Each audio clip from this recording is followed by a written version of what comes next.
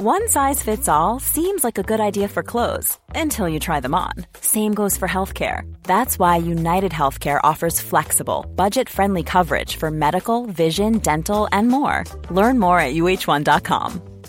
I'm Sandra, and I'm just the professional your small business was looking for. But you didn't hire me because you didn't use LinkedIn Jobs. LinkedIn has professionals you can't find anywhere else, including those who aren't actively looking for a new job, but might be open to the perfect role, like me. In a given month, over 70% of LinkedIn users don't visit other leading job sites. So if you're not looking on LinkedIn, you'll miss out on great candidates like Sandra. Start hiring professionals like a professional. Post your free job on linkedin.com/people today.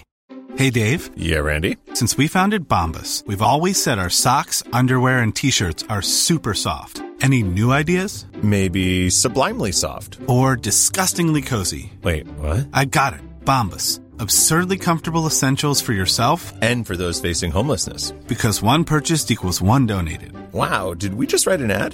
Yes. Bombas. Big comfort for everyone. Go to bombas.com/ACAST and use code ACAST for 20% off your first purchase. Hello? Hello? Podcast Network Asia. Mga Immortal, binabanggit namin dito sa inyo multiple streams of income. Hanggat maaari may side hustle kayo at yung mga emergency fund ninyo na good for 1 or 2 years para habang naghahanap kayo ng trabaho may panggastos kayo. Mga Immortal, I'm Stanley Chi, your host for the Underpaid Podcast. It's a pro-employee podcast na siguradong relatable sa lahat ng nag-opisina o work from home. So subscribe to Underpaid and enjoy the show. Mga Immortal, welcome to the Underpaid Podcast. I'm your host, Stanley Chi. Kasama ko si Papilex at si Madam HR. Ang pag-uusapan natin ngayong episode, paano malalaman kung dapat naghahanap ka na ng iba't ibang kumpanyang ma-applyan dahil hindi naman dahil sa may problema ka sa boss mo or may problema ka sa mga kaopisina. Pero the company is unstable. The boat is sinking, kumbaga. Naubusan ng funds. Hindi naman siguro kasalanan ng mga nasa ibang departamento, pero kasi pag magtatayo ka ng isang kumpanya, ng isang negosyo, kasama sa budget yung sweldo ng mga empleyado. Ngayon, may mga ibang kumpanya na matagal na, ilang dekada ng namamayagpag. Tapos biglang mapapansin mo parang may problema ata. Meron naman mga iba, startup or iba, hindi startup pero sabihin natin mga 10 years na sila sa industriya. Biglang nagkakaproblema. Ngayon, ikukwento namin kung ano yung mga signs na dapat wag masyadong kampante and get ready to jump ship or move to a different career. Halimbawa, kasi hindi naman lahat ng kumpanya matatag, no? May hangganan lahat yan. Okay. Madam HR, ikaw bilang isang HR manager sa isang kumpanya, malalaman mo ba kung nalulugi na ang isang kumpanya or isang opisina? Kasi ikaw yung nakakaalam ng mga sweldo, ikaw yung nakakausap ng mga accountants, no? Usually kasama ka sa management team yung mga inner circle. Yan. Yeah, depende. Siguro at my level now, I'll be one of the first to know. Kasi alam mo yun, parang I'm part of a committee that decides on budget, on basically strategies. So you'll be able to foresee it during such meetings. Pero kung kunwari nasa mga officer level ka sa HR, siguro a way for you to understand what's happening is when one factor lang. Hindi ko naman sinasabing this absolutely an indicator of, a company going down. Pero if they stop hiring, if all of a sudden tumigil sila mag-hire, and then yung mga tao nagrereklamo na, oy, kulang na kami sa tao, hirap na kami.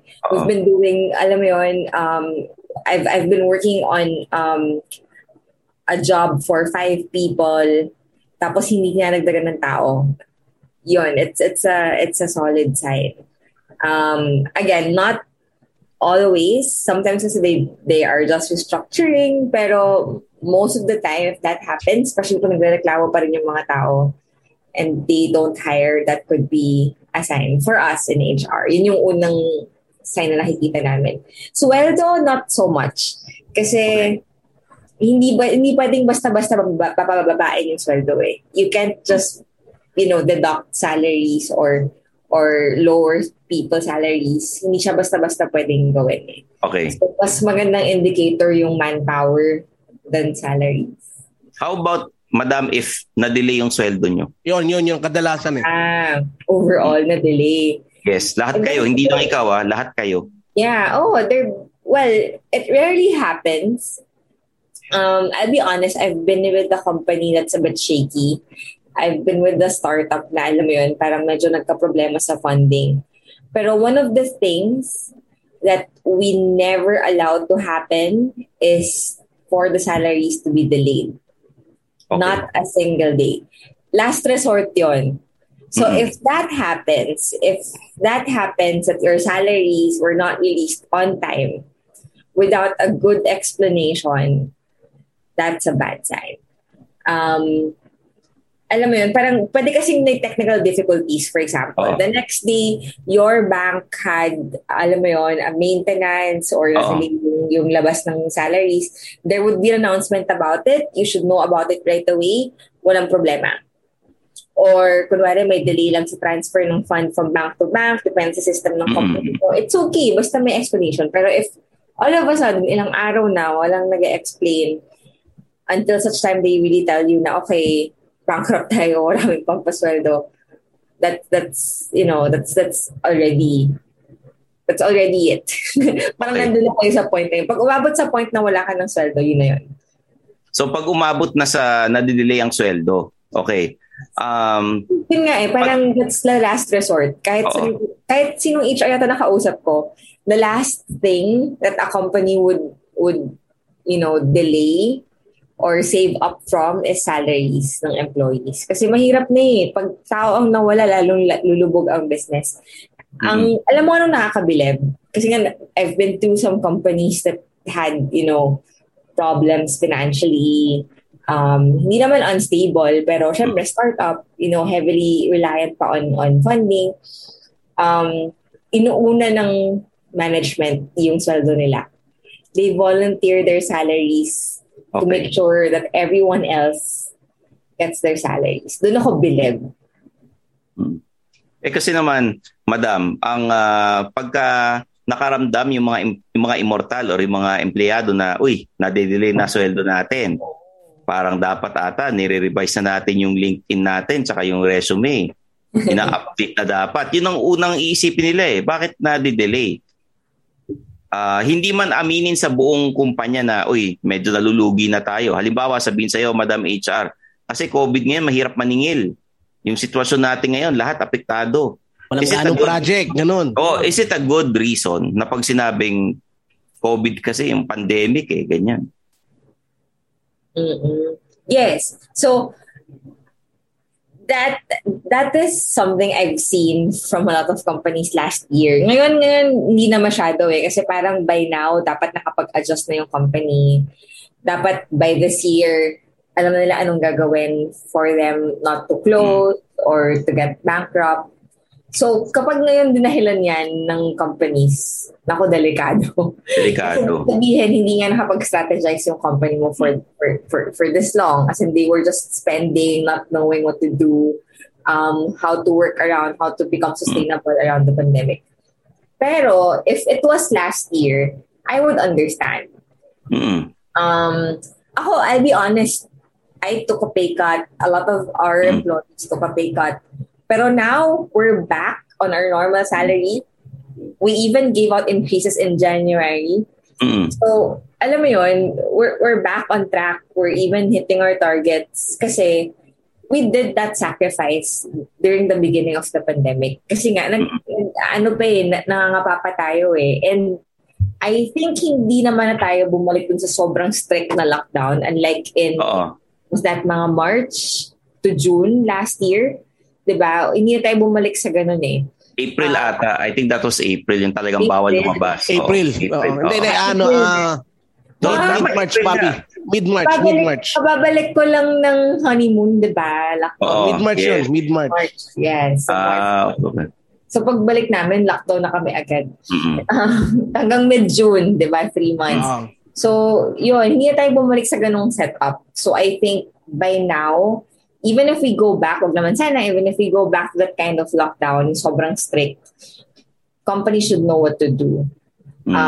So ngayon kung ako tatanungin, pag ngayon dinahilan ng company nyo na kasi COVID kung ngayon pa lang nila dinahilan yan, ibig sabihin they were not able to prepare or visualize how to become sustainable around a pandemic. Okay. Papi Lex, ikaw nagtrabaho ko sa NGO. Ang NGO hindi lahat tumatagal. Naranasan mo na ba yung ganon? Kasi umaasa kayo sa funds abroad pag NGO kayo. Yung pinapasukan ko rin hanggang ngayon, last year, tumigil lang aming operation, April pa lang. Kasi talagang walang pumapasok na funds. So talagang pero kahit in fairness naman sa kanila, tuloy-tuloy ang sweldo ninyo. Oo. Okay naman. Tuloy-tuloy. Kaya lang, siyempre, yun nga, talagang walang operation. Tapos yun nga, noong January ulit, siguro, na-planning na rin sila ulit, ganyan-ganyan. January, binalik naman agad. Okay, so, masasabi nating stable yung NGO na pinapasukan mo ngayon, Papi Lex. Oo. Stable naman. Talagang as in, talagang okay naman sila. Tsaka, may malasakit sila sa tao. Okay. Basta yung nang-iwan sa ere na, wala na tayo ngayon, buwag na, parang ganun naman. Madam HR, if sakaling sabihin bankrupt na kami, ganyan, ano ang pinaka-legal na dapat na ginagawa ng isang kumpanya? Yung mga kontrata ninyo, yung mga usapan ninyo with the companies, kanya-kanya yan. Ano ba yung proseso? Automatic ba? Hindi na valid yung kontratang pinirmahan mo, ganyan? Kapag nag-file ng bankruptcy? Yes, o kung sinabi, di na namin kayo kayang sweldohan, magsasara na tayo. Okay. There's a certain process to it. So before they can say that to employees, dapat nakapag-file na sila sa DOLE. Ang purpose doon is for DOLE to be able to assist the employees once they become displaced. They would also have rights to claim unemployment benefits and SSS, ganyan. Employees will not be able to do that if hindi properly registered yung displacement nila sa DOLE. So no matter the situation, if it's retrenchment or just redundancy, nagbawas lang talaga ng tao, or nalulugi, dalawa lang kasi yun either of the two, you have to file it to DOLE before communicating to employees. Now, once you communicate to employees there are certain guidelines also given by the Department of Labor on how much the severance should be, how long should the notice period be. Hindi pwedeng dahil kinausap ko kayo ngayon, bukas wala ka ng trabaho. There's a minimum period of 30 days. So dapat from today, when I talk to you about your job, about you losing your job, you have until the next 30 days to be able to find a new job. Bayad yun. Paid notice period yun. Tapos, by the end of it, that's when you get your final salaries. Ngayon, yung 30 days na, ang difference lang compared to those people who are resigning, yung mga voluntarily umalis, ang difference lang is that yung 30 days na notice period, kapag nag-resign ka, you have to work the 30 days.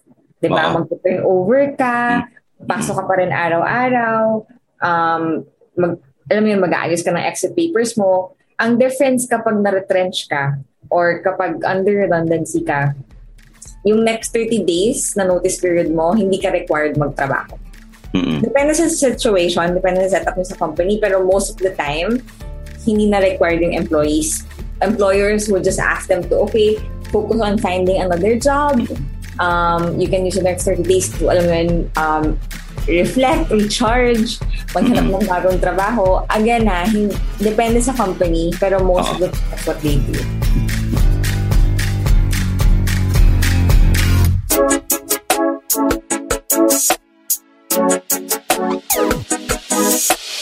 Hi, this is Jason Law, best-selling author, speaker, and now the host of the Unique Life podcast, where I discuss the 4 different types of personalities so that you will know your strengths and weaknesses and that of others. Join me as we try to unbox life and the wonders of your own unique personality. Only here in Podcast Network Asia. I'll catch you there.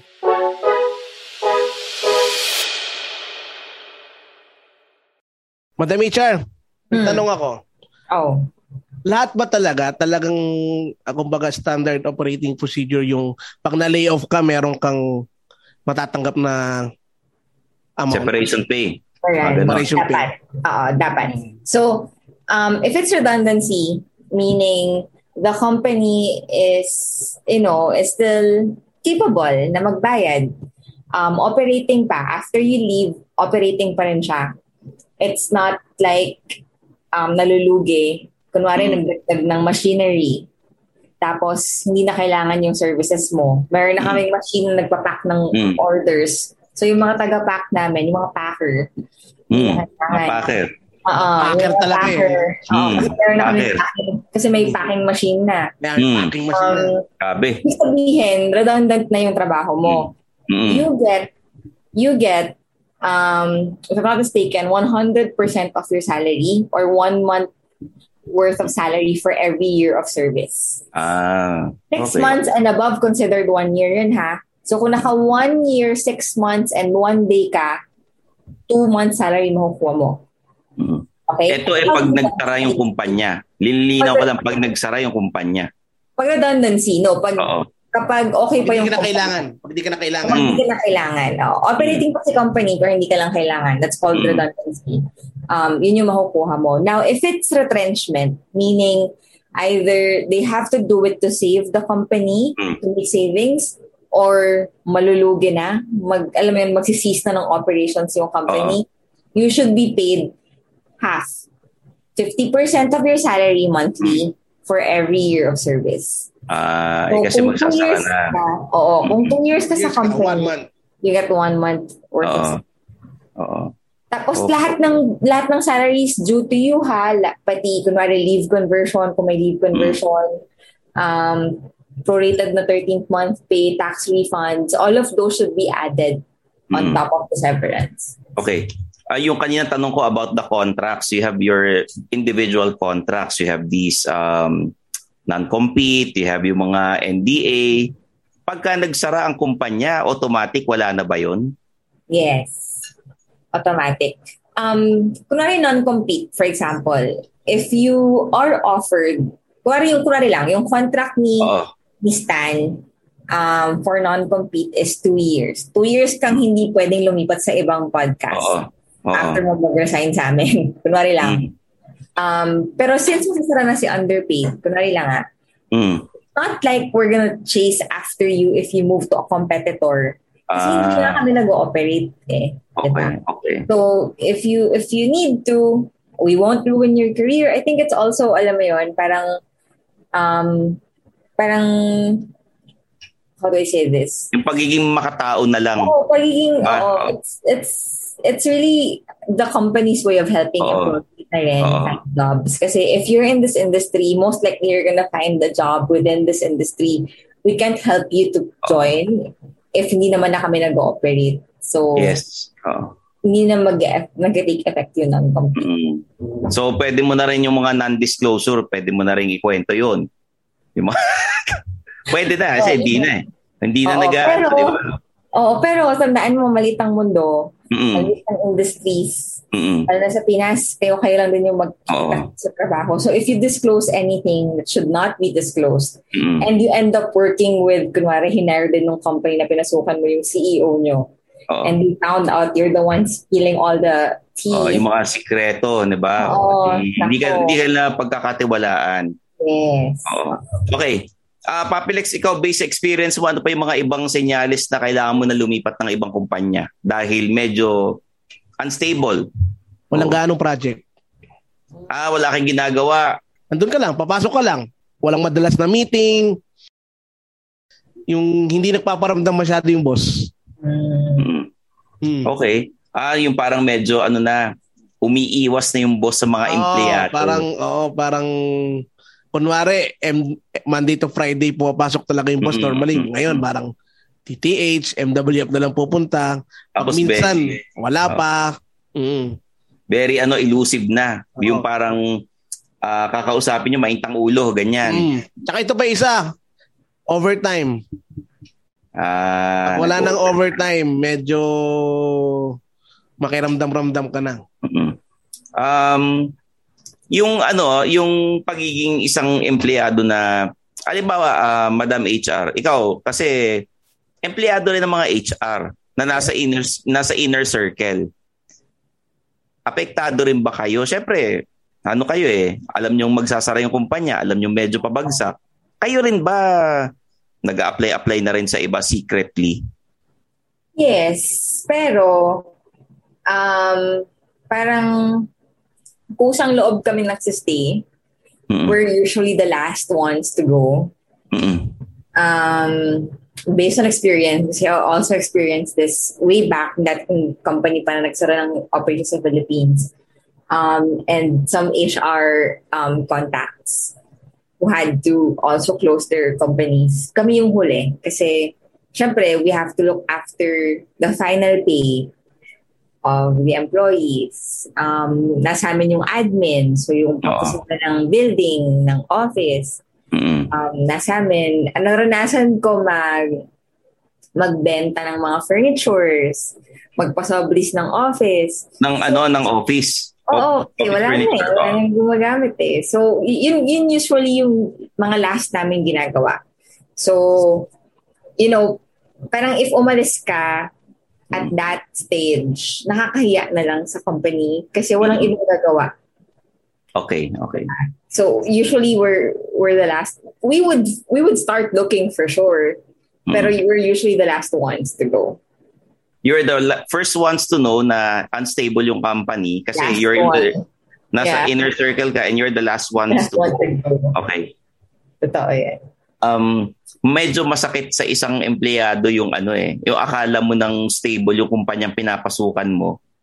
Then all of a sudden, mararamdaman mo na, bakit parang eto yung mga sinyalis na binanggit ni Madam HR tsaka nila Papilex sa underpaid na pag na-delay yung sweldo, pagka hindi pumapasok yung boss, pag wala kayong ginagawa, yung mental health ng isang immortal, apektado, di ba, Madam HR? May ba dyan? May tulong ba na pwedeng ibigay yung mga kumpanyang magsasara sa mental health? Alam mo noon, I'll be honest, hindi naman tayo ganun ka-open sa mental health assistance. Lalo na pag corporate. Ngayon lang nauso yan during the pandemic. I mean, some companies have been doing it, pero not a lot. So, noon, HR are also the ones doing counseling for these employees. So, kami na nagtanggal, kami na nagpakas ng mga sweldo. Kayo rin. Kami lahat, sa admin, kami din ang counselor, kami din ang headhunter. So besides giving assistance, we also coach them on, how do you find another job? We try to find them new roles. We try to look for companies na nag-hire, can take them so they won't have a gap on their employment. So, sobrang hectic. As in, I would guess, having to go through that, yun yung pinaka-challenging na part ng pagiging HR. Lalo na kung yung empleyadong tatanggalin mo yung, alam mo yung ayaw nyo mag-retire pero yung edad niya pa-retire na. Oo. Diba? Lalo na yun kasi, I mean, sa atin sa Pilipinas, hindi na ganun kadali maghanap ng work kapag ganun na yung age, medyo matanda na, tapos alam mo yung veterano na. So, we try to, we got to a point before na we don't just look for jobs for our employees. We teach them how to make a living. We make seminars on how to make online stores, ganyan. Nagtuturo kami paano. Iba-iba may mga speakers na dumarating towards the last days of their employment. They can attend if they want. Pero kunwari, paano gumawa ng sabon, ganyan. Kasi, syempre, nakakaawa If they're at the point na dead end, they were supposed to stay with the company throughout their life na doon na sila mag-retire, then all of a sudden nagsara. Diba? So, yun, lahat ng klase ng tulong naman na pwede namin binibigay namin. Okay. Bukod doon, Madam HR, ano pa sa tingin mo yung mga ibang senyales na medyo parang hindi ata stable to nag-hire kayo pero parang nade-delay yung sweldo, wala tayong masyadong ginagawa, wala tayong masyadong kliyente. Ano pa yung mga ibang signs na pwede mong i-share? Kasi bilang ikaw ay nasa inner circle. Kasi kami ni Papilex, mga immortal kami. Hindi kami anak ng Diyos pagdating sa opisina. Kami yung mga underground. Hindi. Yung mga kagaya ni Madam HR, anak ng Diyos to. Malapit sa mga boss to di ba? Hindi naman. Kapag siguro, I wouldn't say, again, similar to earlier, hindi naman to concrete sign, pero you should just probably look after it. If this happens, kapag siguro may mga key people on the management na sunod-sunod umaalis. Sino yung mga key people na ito? Kahit mga CEO, COO, bilang mga anak ng Diyos. Bilang nagpapalit ng tao, bilang re-rego doon. Ay, yung sunod-sunod. Sunod-sunod na maalis. If it's stable, you'll see that management is also happy. Again, hindi naman lahat ng companies na nagkakaroon ng gantong transition means that they're unstable. Minsan kasi it's also for the benefit of the company. Baka they're just going through a major management change. Pero again, if the reason is not pag walang explanation or pinaka-alarming if walang pumapalit. Okay. That could be a sign. Parang nagmo-multitask na kayo. Kumbaga sinusulit na yung yung bilang role mo, Papilex, halimbawa, ikaw manager ka ng banda, naging ka na rin. Naging roadie ka na rin. Crew. Ikaw na nagsiset up ng mga gamit sa stage. Naging gano'n ka na, all around ka na. So parang naging lean and mean, pinapalabas sila, lean and mean na kasi tayo ngayon. Pero totoo niyan, wala na kasi tayong papasweldo sa bagong hire. Ganun. Okay. Question ako kay Madam HR.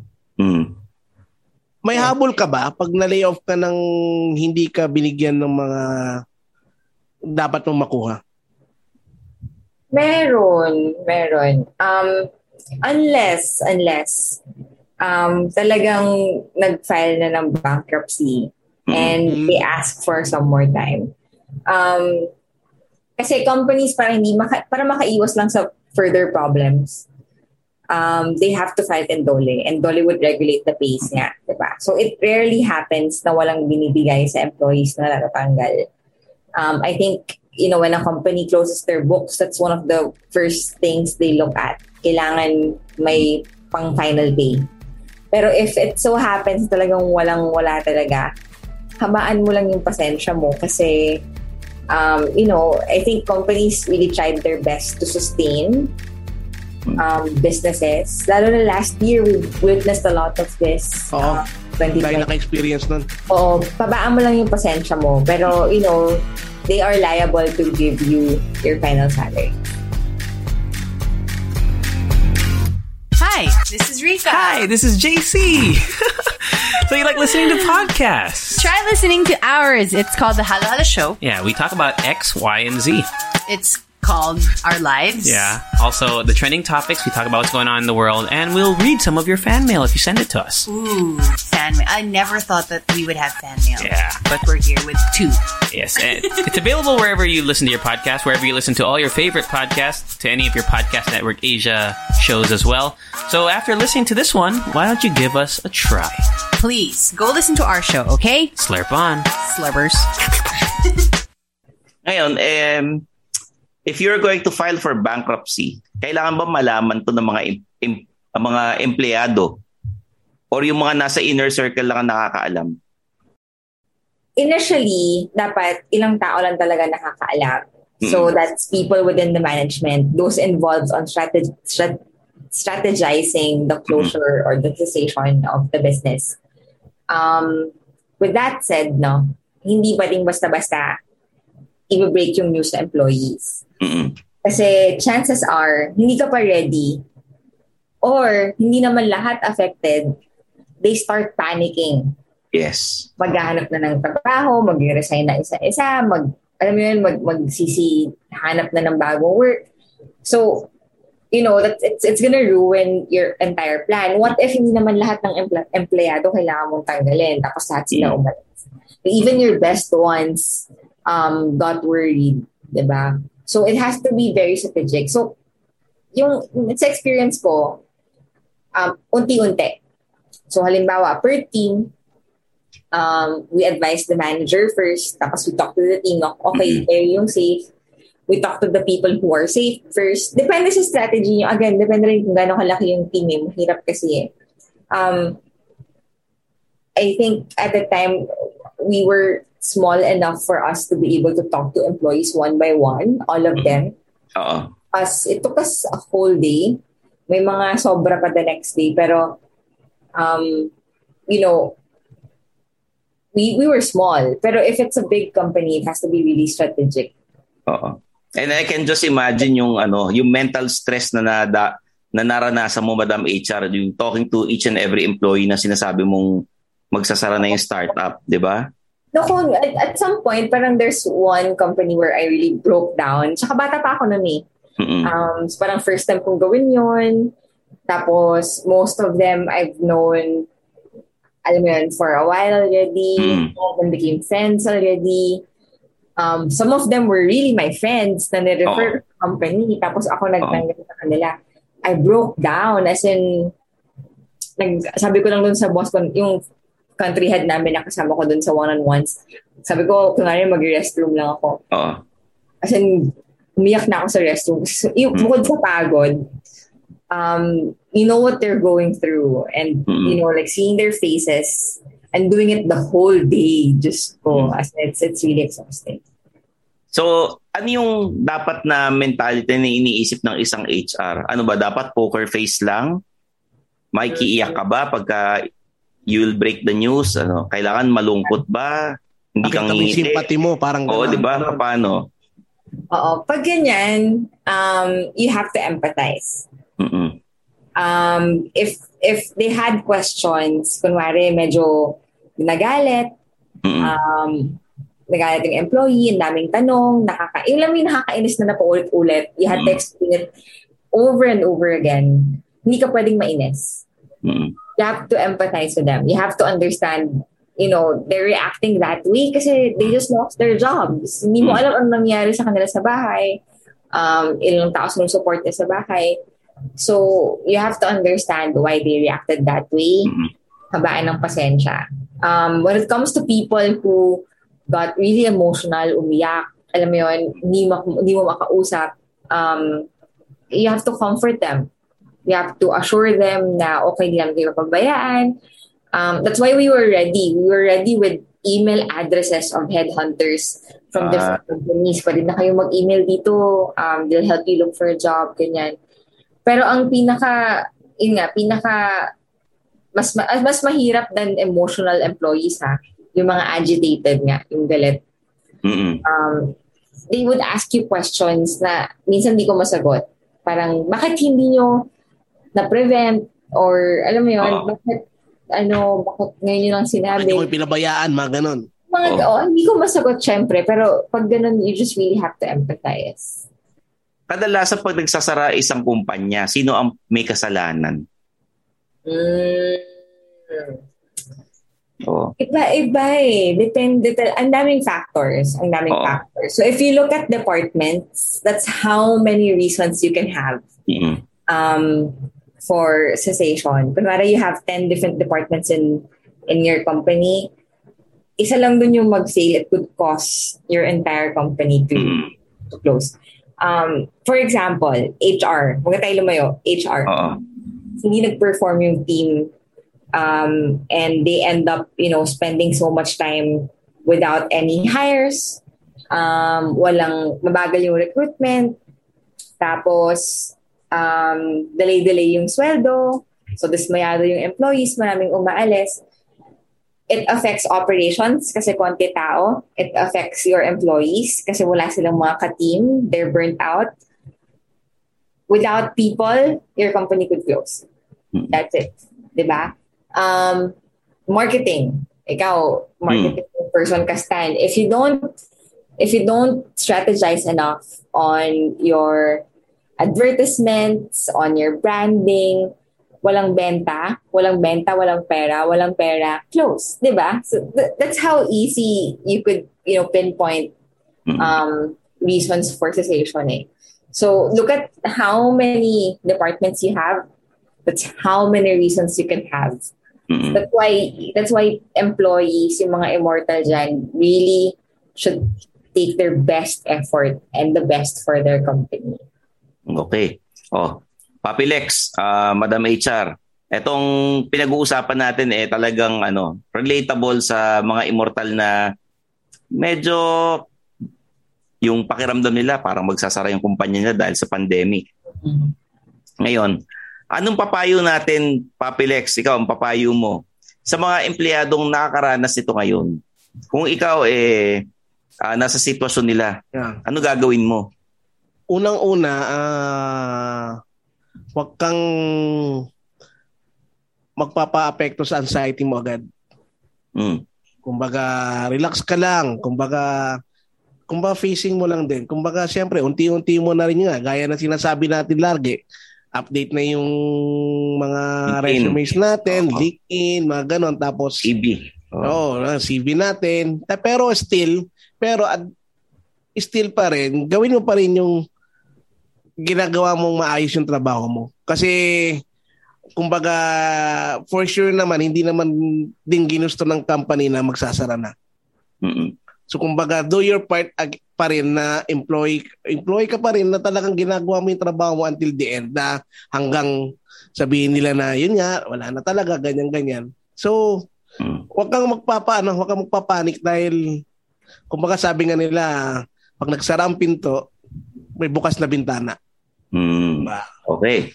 So, Madam HR, anong papayo mo sa mga immortal na going through these types of situations ngayon?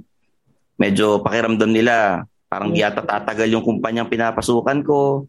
Unstable tong ginagawa ko ngayon. I think, one, di ba, I said earlier also na you have to give your best to the company. Pero at the same time, don't give your whole self. At the end of the day, trabaho lang yan. We have episodes here in Underpaid teaching you how to make other streams of income. Yes. So, pakinggan nyo yun. Make sure, you become stable. Make sure you find ways to earn besides from your job. That way, kahit anong mangyari, hindi ka kakabahan. Kasi again, at the end of the day, kahit okay yun, as in maganda na ibigay mo lahat para sa company, para sa position mo, para sa career mo. Pero at the end of the day, if you were not able to prepare for the worst or at least have a backup, you're one step closer to failing and losing everything. So, yun, para siguro hindi ka maratel if that happens, listen to our, not sure what episodes those are, pero marami na episodes na ginawa namin. May mga natakil na namin yan. May mga guest pa kami doon na sobrang gaganda talaga ng mga tips. So, yung mga first batch. Yes. So, yun yung tip ko. Pakinig kayo ng ibang episode. Mga immortal, pinabanggit namin dito sa inyo, multiple streams of income. Hanggat maaari may side hustle kayo at yung mga emergency fund ninyo na good for 1 or 2 years para habang naghahanap kayo ng trabaho, may panggastos kayo. This podcast, the Underpaid Podcast is produced by Podcast Network Asia and Podmetrics. Kaya kung kayo nakikinig sa amin palagi, mag-subscribe na kayo sa Spotify at sa Apple Podcast. Follow us in our socials, Facebook and Instagram. Meron po ang Underpaid at si Papi Lex and Madam HR, pati si Makoy Pare, may mga social media accounts din yan.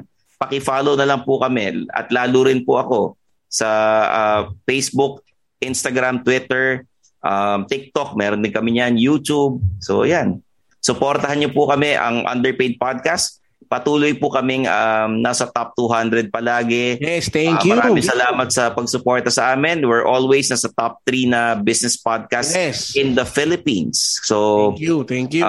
Consistent tayo, Madam HR and Papi Lex. At hindi natin magagawa yan kung wala ang mga immortal na sumusuporta sa atin. So maraming salamat sa inyo. Okay?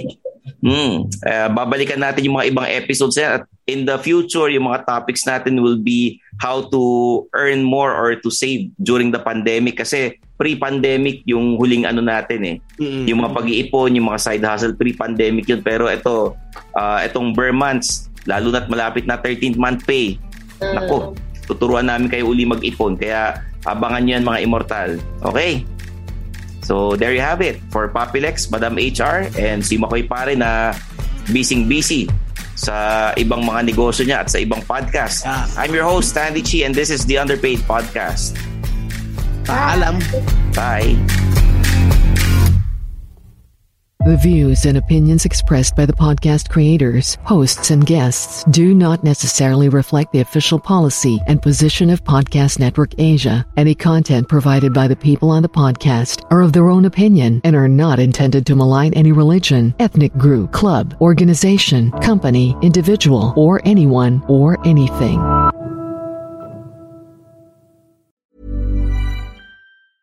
Even when we're on a budget, we still deserve nice things. Quince is a place to scoop up stunning high-end goods for 50 to 80% less than similar brands. They have buttery soft cashmere sweaters starting at $50, luxurious Italian leather bags, and so much more. Plus, Quince only works with factories that use safe, ethical, and responsible manufacturing. Get the high-end goods you'll love without the high price tag with Quince. Go to quince.com/style for free shipping and 365-day returns.